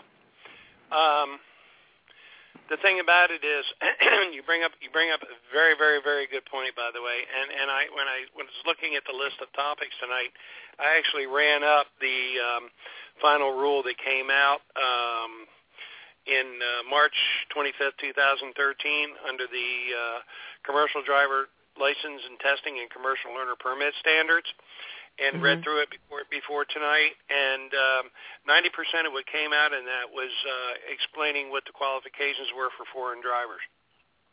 Right. And I'm like, I mean, nothing to do with training standards. No, it didn't. And it gave a guideline for the state compliance of commercial driver's license with the skills test and everything else. Well, the thing about it is, one thing I noticed, there's a lot of states that individual truck driving schools, or should I say truck driving witch hunts, can get permission or get a permit to issue CDLs upon graduation from their school and their training mills. Until they get a set standard, but it's a lot harder to set a standard for an unskilled labor job than it would be to set the standard for skilled labor, because if you're skilled labor, just like a plumber, boilermaker, electrician, you have to pass certain requirement stages. You just don't go for 6 weeks and become a licensed electrician, right, and which is considered skill. And I don't know that this is a solution, but maybe. But that's what I'm saying. Do you think they saw the writing on the wall? How this was going to be a whole snowball effect? That okay, if we raise the standards, and it actually becomes more of a skilled type of job. Well, then what are we going to do with the categorization of unskilled labor? Then now that's ammunition to fight for that. Look, you have to go. I mean, if you go to AskTheTrucker.com and search for unskilled labor, you'll find that article that I wrote quite a while back. But I did extensive research on this. I mean, you can go to the website for the U.S. Department of Labor and read their definition of skilled and unskilled. And the sole purpose of the unskilled classification is to keep wages down. That's the sole purpose, I mean, in my opinion. And I can't remember the figure right offhand, but it's high. It's like 95% of the world's population is classified as unskilled. And the sole purpose is to keep wages down. So That's why I'm saying Richard's going to have I'm a realist. I can't see it happening because it all has to do with global economics, and it's how the world turns. And I mean, if they turn around and classify drivers as skilled, their wages would easily double overnight. And the sole purpose again of that is to keep wages down. I mean, and it all has to do with global economics, Donna. You ought to read that on Ask the Trucker again, because it was really, even if I say so myself, a good article. It was a good article, and I totally agree with you 100%. And also, one of the biggest problems is the 40 and 45-hour week. It's been one of the biggest drawbacks of classifying, because once you classify a person as skilled labor, they fall in a different category as far as the amount of hours when you have to start paying overtime. But like you said, right. yes, it is. Yes, it is. But also, the thing about it is, I hear this thing about wages, and truckers want better wages. Truckers want better wages. Everybody in the world wants better wages. I want better wages. Donna wants better wages. Alan wants. Everybody wants better wages. So that's not anything unique or new. That's just anybody that works for a living. But what I'm saying, and to follow up what you're saying, Alan, and you're right, is instead of using the word, how many times in the last month have you heard wages as an issue? But how many times have you heard the language skilled, unskilled, instead of the word wages? Because wages would be the ripple effect I'm talking about that would come from skilled or unskilled. So reclassifying, if it came to the cream, came to the top, and became more of an important issue than locking up Obama, then the truckers, other than just the word wages, because that's going to fall on deaf ears, because every industry wants wages. So if to think about it, if you go and say, hey, here we are, we're the guys and the gals driving 80,000-pound trucks up and down the road on the highway next to you and your family, and we're labeled as unskilled, that's going to make a bigger impact on the general public than the words, we want more money. Yeah. Yeah, so maybe we need to change the mindset, change the language we're using, and I think it would be if we would go from unskilled to skilled. And I know it's a dream, okay? You're a realist, and Alan, there's no more realist than I am, but this is kind of like my this is my little fantasy thing. But the thing about I think anything is worth fighting for when you believe in it. Yeah, I'm a realist, but I still believe in never say never, because I've seen some things that I just thought I'd never see in my life, and it sure did happen. So never say never. Boy, did we have those conversations. Yeah. I really enjoyed my research on this unskilled-skilled thing. And well, I know we had a show. Richard, were you on the show when Fred Schaffner was on it, and he actually got into the whole thing about... He went deeper than I did. Yeah, he went way back into deregulation. And were you on that? We still have it in the archives. It's worth a replay. Yes. Were you on that show? Yes, and not only was I on that show, but one of the deepest conversations. And I have to say that this is one thing. Fred Schaffner was probably one of my biggest influences in pushing of the skilled unskilled, because him and I had hours and hours of conversation, and I was the soothsayer. I was the one that said, you'll never get it done, the industry will never allow it, manufacturing, because the biggest problem we have in, number one, with the changing of the standards for CDL drivers and training for CDL drivers, believe it or not. And just recently, Bill Graves has come out and has finally admitted there is a driver shortage. Bill Graves and ATA was the ones that said there is no driver shortage. None of our members have a problem getting drivers. Oh, we're such good companies that everybody is coming in our direction, blah, blah, blah. Hey, whitewash it, baby. But let me tell you something. Now even Bill Graves is coming out and said there's a driver shortage. So guess what's going to happen? You up the ante on driver qualification and training standards. The ones that are going to be impacted the most are going to be the major carriers in this country, because they're the very ones that are using inferior training practices, putting unqualified people as trainers. We need to have a step system in training to where a person goes through the process. You don't send a rookie driver to go over Donner Pass in January. let them, run them in an area where you can run them. Utilize your more experienced drivers to run in the areas where the weather's more. We need a step program. I'm not saying an apprentice program. That's not the word I want to use, but you go through a process where you almost it's like a checkoff. You do so many things, you do them correctly over a period of time, then you move to the next standard. There needs to be standards established that every training program can incorporate it without any additional cost. All it does is it gives the people experience in the areas of which they need the experience in and concentrates it, and they don't move into the next segment until they get that system pat. They're going to need that, Richard, just to retain drivers. In the past, they got away with this 200% turnover rate for first-year drivers, okay? They're still getting away with it. Huh? They're still getting away with it. Yeah, but I think also Graves also admitted that one of the biggest problems is wages. I mean, that's the thing I remember that was finally came to the surface and admitted. And if the truck driver shortage, retention, and all that is truly finally, people are getting out of denial about it.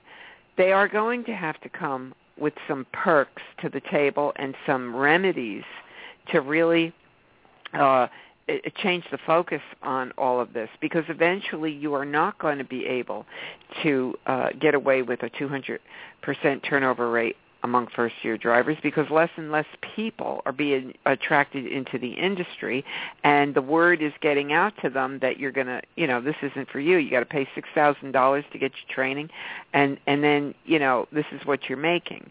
And that's good that the truth comes out for that, because now things do have to change.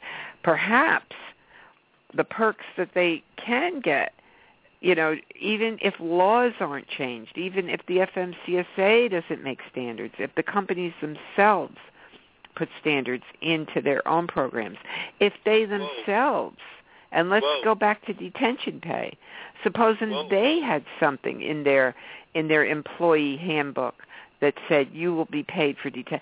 I mean, yeah, maybe you're still making 35 cents a mile or 40 cents or whatever it is, but now they're going to set themselves above the others by actually paying for detention time.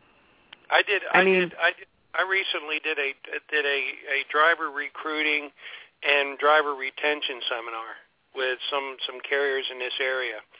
I did a voluntary. I volunteered my time. We had a meeting, and one of the first things I told them is, being a fleet manager, where I came from before I went into consulting, I was a fleet manager of a large fleet of trucks, and I had probably zero turnover rate. Either people that worked for me retired or died. And I always, kind of pat myself on the back for that, and I pride myself on that. But there was two simple goals to keeping drivers. One, you don't lie to them. Mm-hmm. That's one of the biggest things in the world, because when a recruiter goes in there and tells a guy, oh, you'll be home every weekend, and 7.5 months later the guy's on the phone. He's 24 years old. He has a wife at home, a new baby. He got this job driving a truck because it was supposed to be the cure-all to all of his financial problems. He owes the school $5,000, and if he quits, he's going to have to pay that which he can't afford, because that's why he went to work for the trucking company. So he's going to do whatever they tell him to do to tell him, and you got some dispatcher and some person that's sitting there that doesn't look at them as a driver, looks at them as an individual, and as long as that person's doing what they tell them to do to make them look good and cover whatever loads they have to cover during the day, then they could give a rat's behind on what that driver's feelings or any personal problems are. And the first thing you got to do is quit lying to them, and the second thing you got to do is respect them for what they're doing, and you can't respect them for what they're doing unless you've done it. Well, that's a good point. As a matter of fact, we had a great meeting with someone just 2 days ago, discussing all these problems, and actually they're all tied in together. I'm glad we got to sort of tie them all in together tonight on the show. And I think as people, I know a lot of people, can't listen to the live show, but we get most of our listens on our archives on the podcast. I think a lot of information has come from this, and I mean, it was a great show. I've enjoyed it tremendously. Yeah, that's one thing about having a show for truck drivers. You remember last week, Donna, man, we were packed. Mm-hmm. Well, we have a lot of listeners online. Everybody's just content listening. We have 50 lines, and about 35 or 40 of them are full. So, but hey, you know, that you can talk, you can listen. That's what it's all about. But Richard, you were just a star of the show this evening. I'll have to put your name and link up in the show description. I didn't mean to take it over, but it's kind of like something we've been discussing, and I think, you know, there were a lot of things grouped together that came from, you know, and I would like to say this: there's a silver lining. You know, if you want to look at the glass half full or the glass half empty, the glass half full of what happened last week is the fact is that maybe now that, you know, they've gone out and they've done this thing. And they brought awareness, even though it may have been a negative thing in some points, it may have had issues that weren't really directly tied to it. But what I think it may have done, it may have actually opened a door to, you know, people that say, listen, this isn't the avenue we want to go down. We don't want to march on Washington.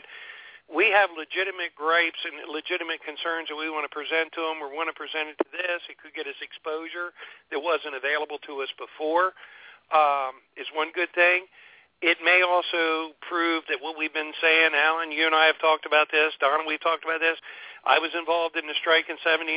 All that did was get my valve stems cut on my truck, and I shut down for 2 weeks, and all I had was everybody trying to steal my freight because I was shut down. So nothing's changed in 79 to 2013.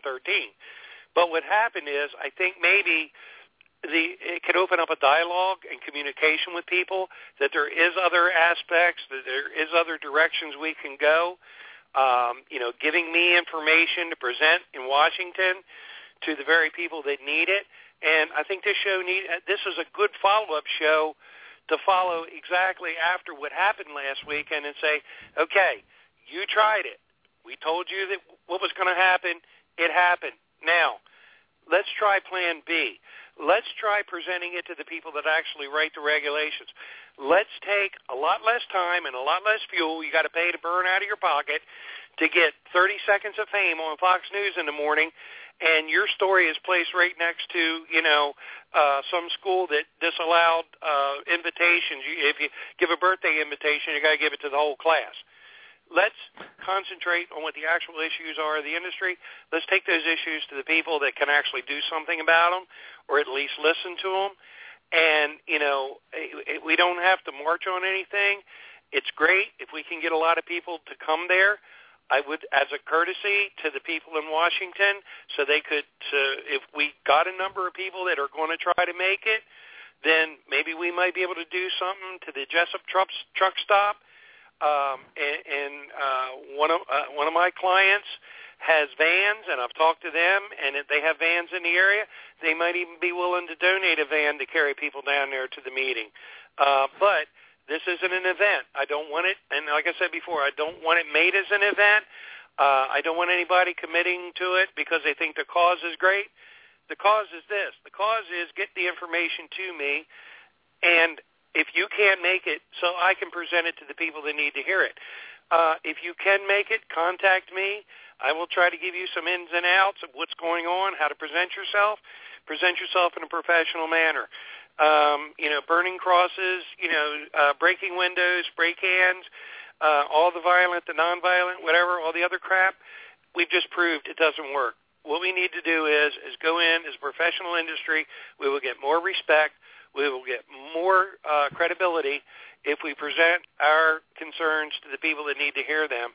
And I want to thank you, Alan, for giving us this opportunity, and Donna, to come on tonight and try to better improve communication between our industry and the regulators of the industry, and look at some other options we have to do some other things and some agendas that need to be directed upon. Well, and Donna, we're just right there with you. We agree that's the best way to do it. This is Richard Wilson of TCRG Consulting.com. Give out your email again, Rich, for those who may want to contact you. My email address is regguy, REGGUY, @comcast.net. My website is TCRG Consulting, one word, www.tcrgconsulting.com. There's a link on there to contact me. I'm going to give out my 800 number of my business. Now, what I'd like to do, I'm on the road. I do travel. I'm in and out of my office. But my 800 number is 1-855-534-7280. Please, if you call, leave a message. I probably have 30 phone numbers on my phone that there's no message. I don't know who they are. I don't know if they're some solicitor or whatever, but please leave a brief message to explain to me who you are. If you do send me an email, make it concise, present your situation, make sure you give me your name, your address, and a contact number, and don't be surprised whether email or phone number. Either I will probably be contacting you, or don't be surprised if somebody from the FMCSA contacts you. They may want more information from you. And but again, it's regguy, REGGUY, @comcast.net or www.tcrgconsulting.com. And give me some information. I'm going December 9th. Let me speak for you. That sounds good. Well, listen, Richard, thanks. Thanks again. I'll put you up there on the show description so everybody knows you're in here and we're talking and everything. So appreciate you coming on, and listeners listening. That works for us. But, Rich, thanks. We'll be in touch. All right. And, Donna, Alan, stay healthy, and good night, and I'll see you all later.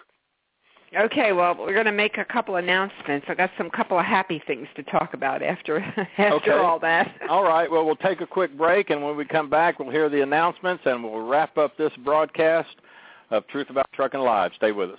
You're listening to Truth About Trucking Live on Blog Talk Radio. Alan Smith will be right back.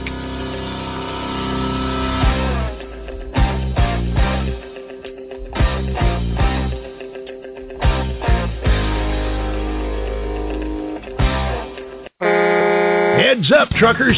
Are you looking for deals on trucks, trailers, parts, or equipment? Or maybe you need to sell something truck-related? Well, there's a great spot on the web where truckers deal with other truckers. No middlemen involved. That's why we call it trucker-to-trucker.com. There's no charge at all for looking, and if you want to place an ad for what you're selling, it's just $19.95, and it runs till it sells. So whether you're buying or selling, it's time to log on and take a look. trucker-to-trucker.com. Check it out. That's trucker-to-trucker.com. Hey everybody, Alan Smith here with Truth About Trucking Live, and I want to tell you about truckerlawyers.com. Truckerlawyers.com helps drivers with their legal needs, and they specialize in workers' compensation, trucking accidents, employment law, and other areas, but they never work for trucking companies. Truckerlawyers.com arms you with important information regarding workers' compensation and your legal rights, and they are also available to help you find assistance for additional legal issues. This includes determining how to get you the best benefits possible for your situation. The website truckerlawyers.com is a resource where you can learn more about your legal rights as a driver. Feel free to continue the social media conversation by liking them on Facebook at www.facebook.com/truckerlawyers and follow them on Twitter as @truckerlawyers. Call them to talk through your questions at 1-800-736-5503. And when you call truckerlawyers.com, be sure to mention that you heard about them on Truth About Trucking Live. There's a lot of copycats out there, but you know, there's only one. Truth About Trucking Live. Now, back to the show.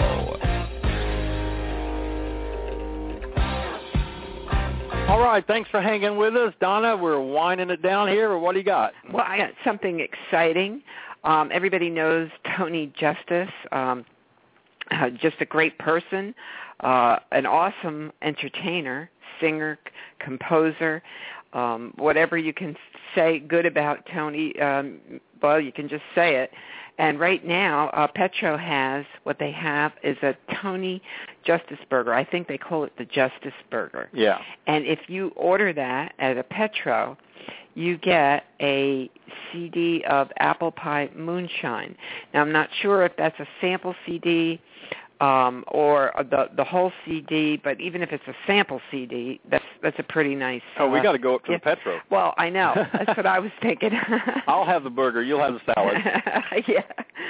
And anyway, I just wanted to announce that because that's pretty exciting, and I actually can't wait to listen to his new CD.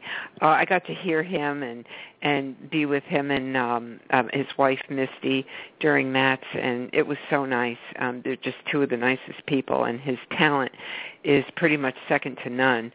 So I know he has a website, and I can't think of it offhand right now. TonyJusticeMusic.com. Okay, TonyJusticeMusic.com. Go check it out, and that's something, you really want to do is try that Justice Burger. He's got, if you go to his Facebook page, he's actually got people on there who have tried it. They say it's really great. The other thing I want to bring up tonight is this is the weekend for the OIDA 40th anniversary.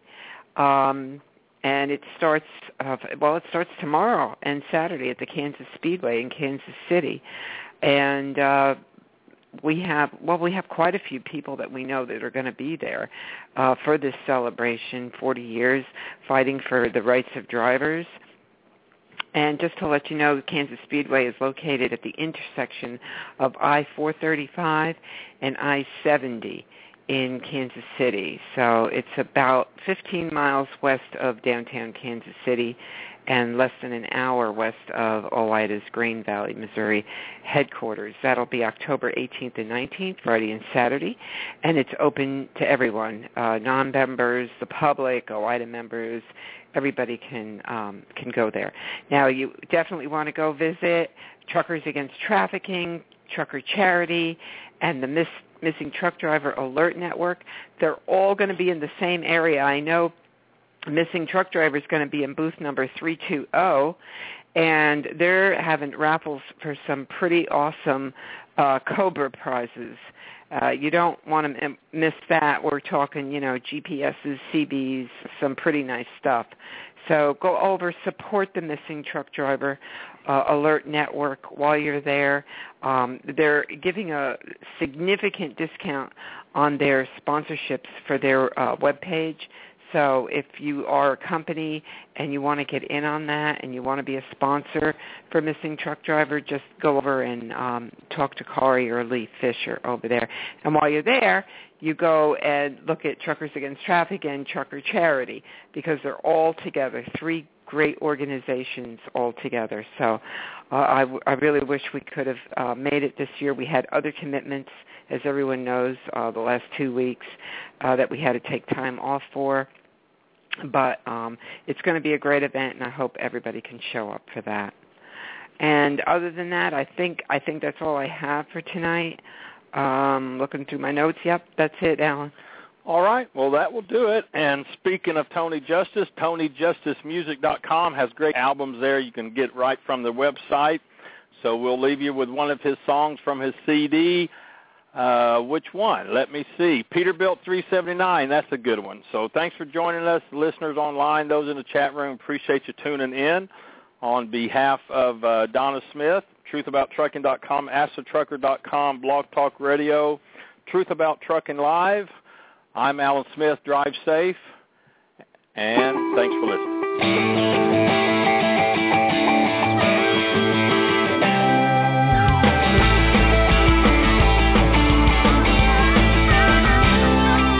Got 2 log books, I got a record to keep. I got one on my dash, one under the seat. I got the chrome polished up and she's a looking good. 600 cat purring underneath the hood. I've been home too long, it's starting to show. When I get that itch, Lord, I'm ready to roll. When you see me come and get out of my way, I got a hot load of freight, I can't be late. I'm gonna make my destination come a rain or shine. And my suit up, signed up, get you there by sun up. Peterbilt 379. Got the wind in my hair,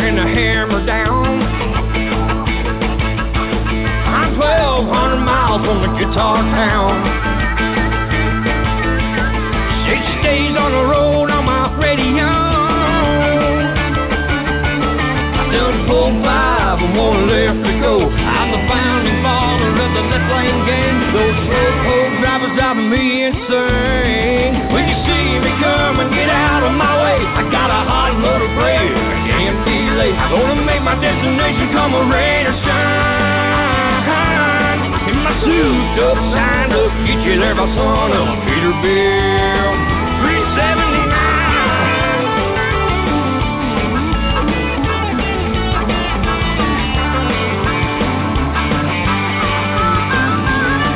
When you see me coming, get out of my way. I got a hot load of bread, I can't be late. Gonna make my destination come a rain or shine. In my suit up, signed up, get you there by sun up. Peterbilt 379. Suit up, signed up, get you there by sun up. Peterbilt 379. Get it, son. 379.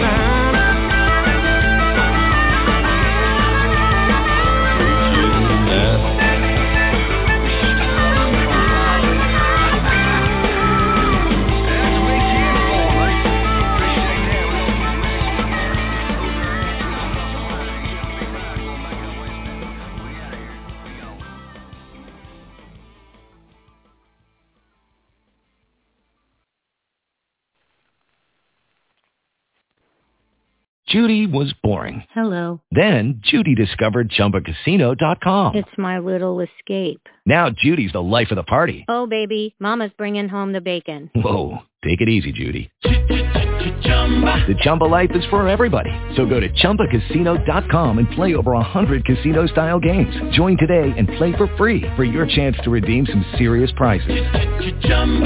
ChumbaCasino.com. No purchase necessary. Void where prohibited by law. 18 plus terms and conditions apply. See website for details. Purchase new wiper blades from O'Reilly Auto Parts today and we'll install them for free. See better and drive safer with O'Reilly Auto Parts. O'Reilly Auto Parts.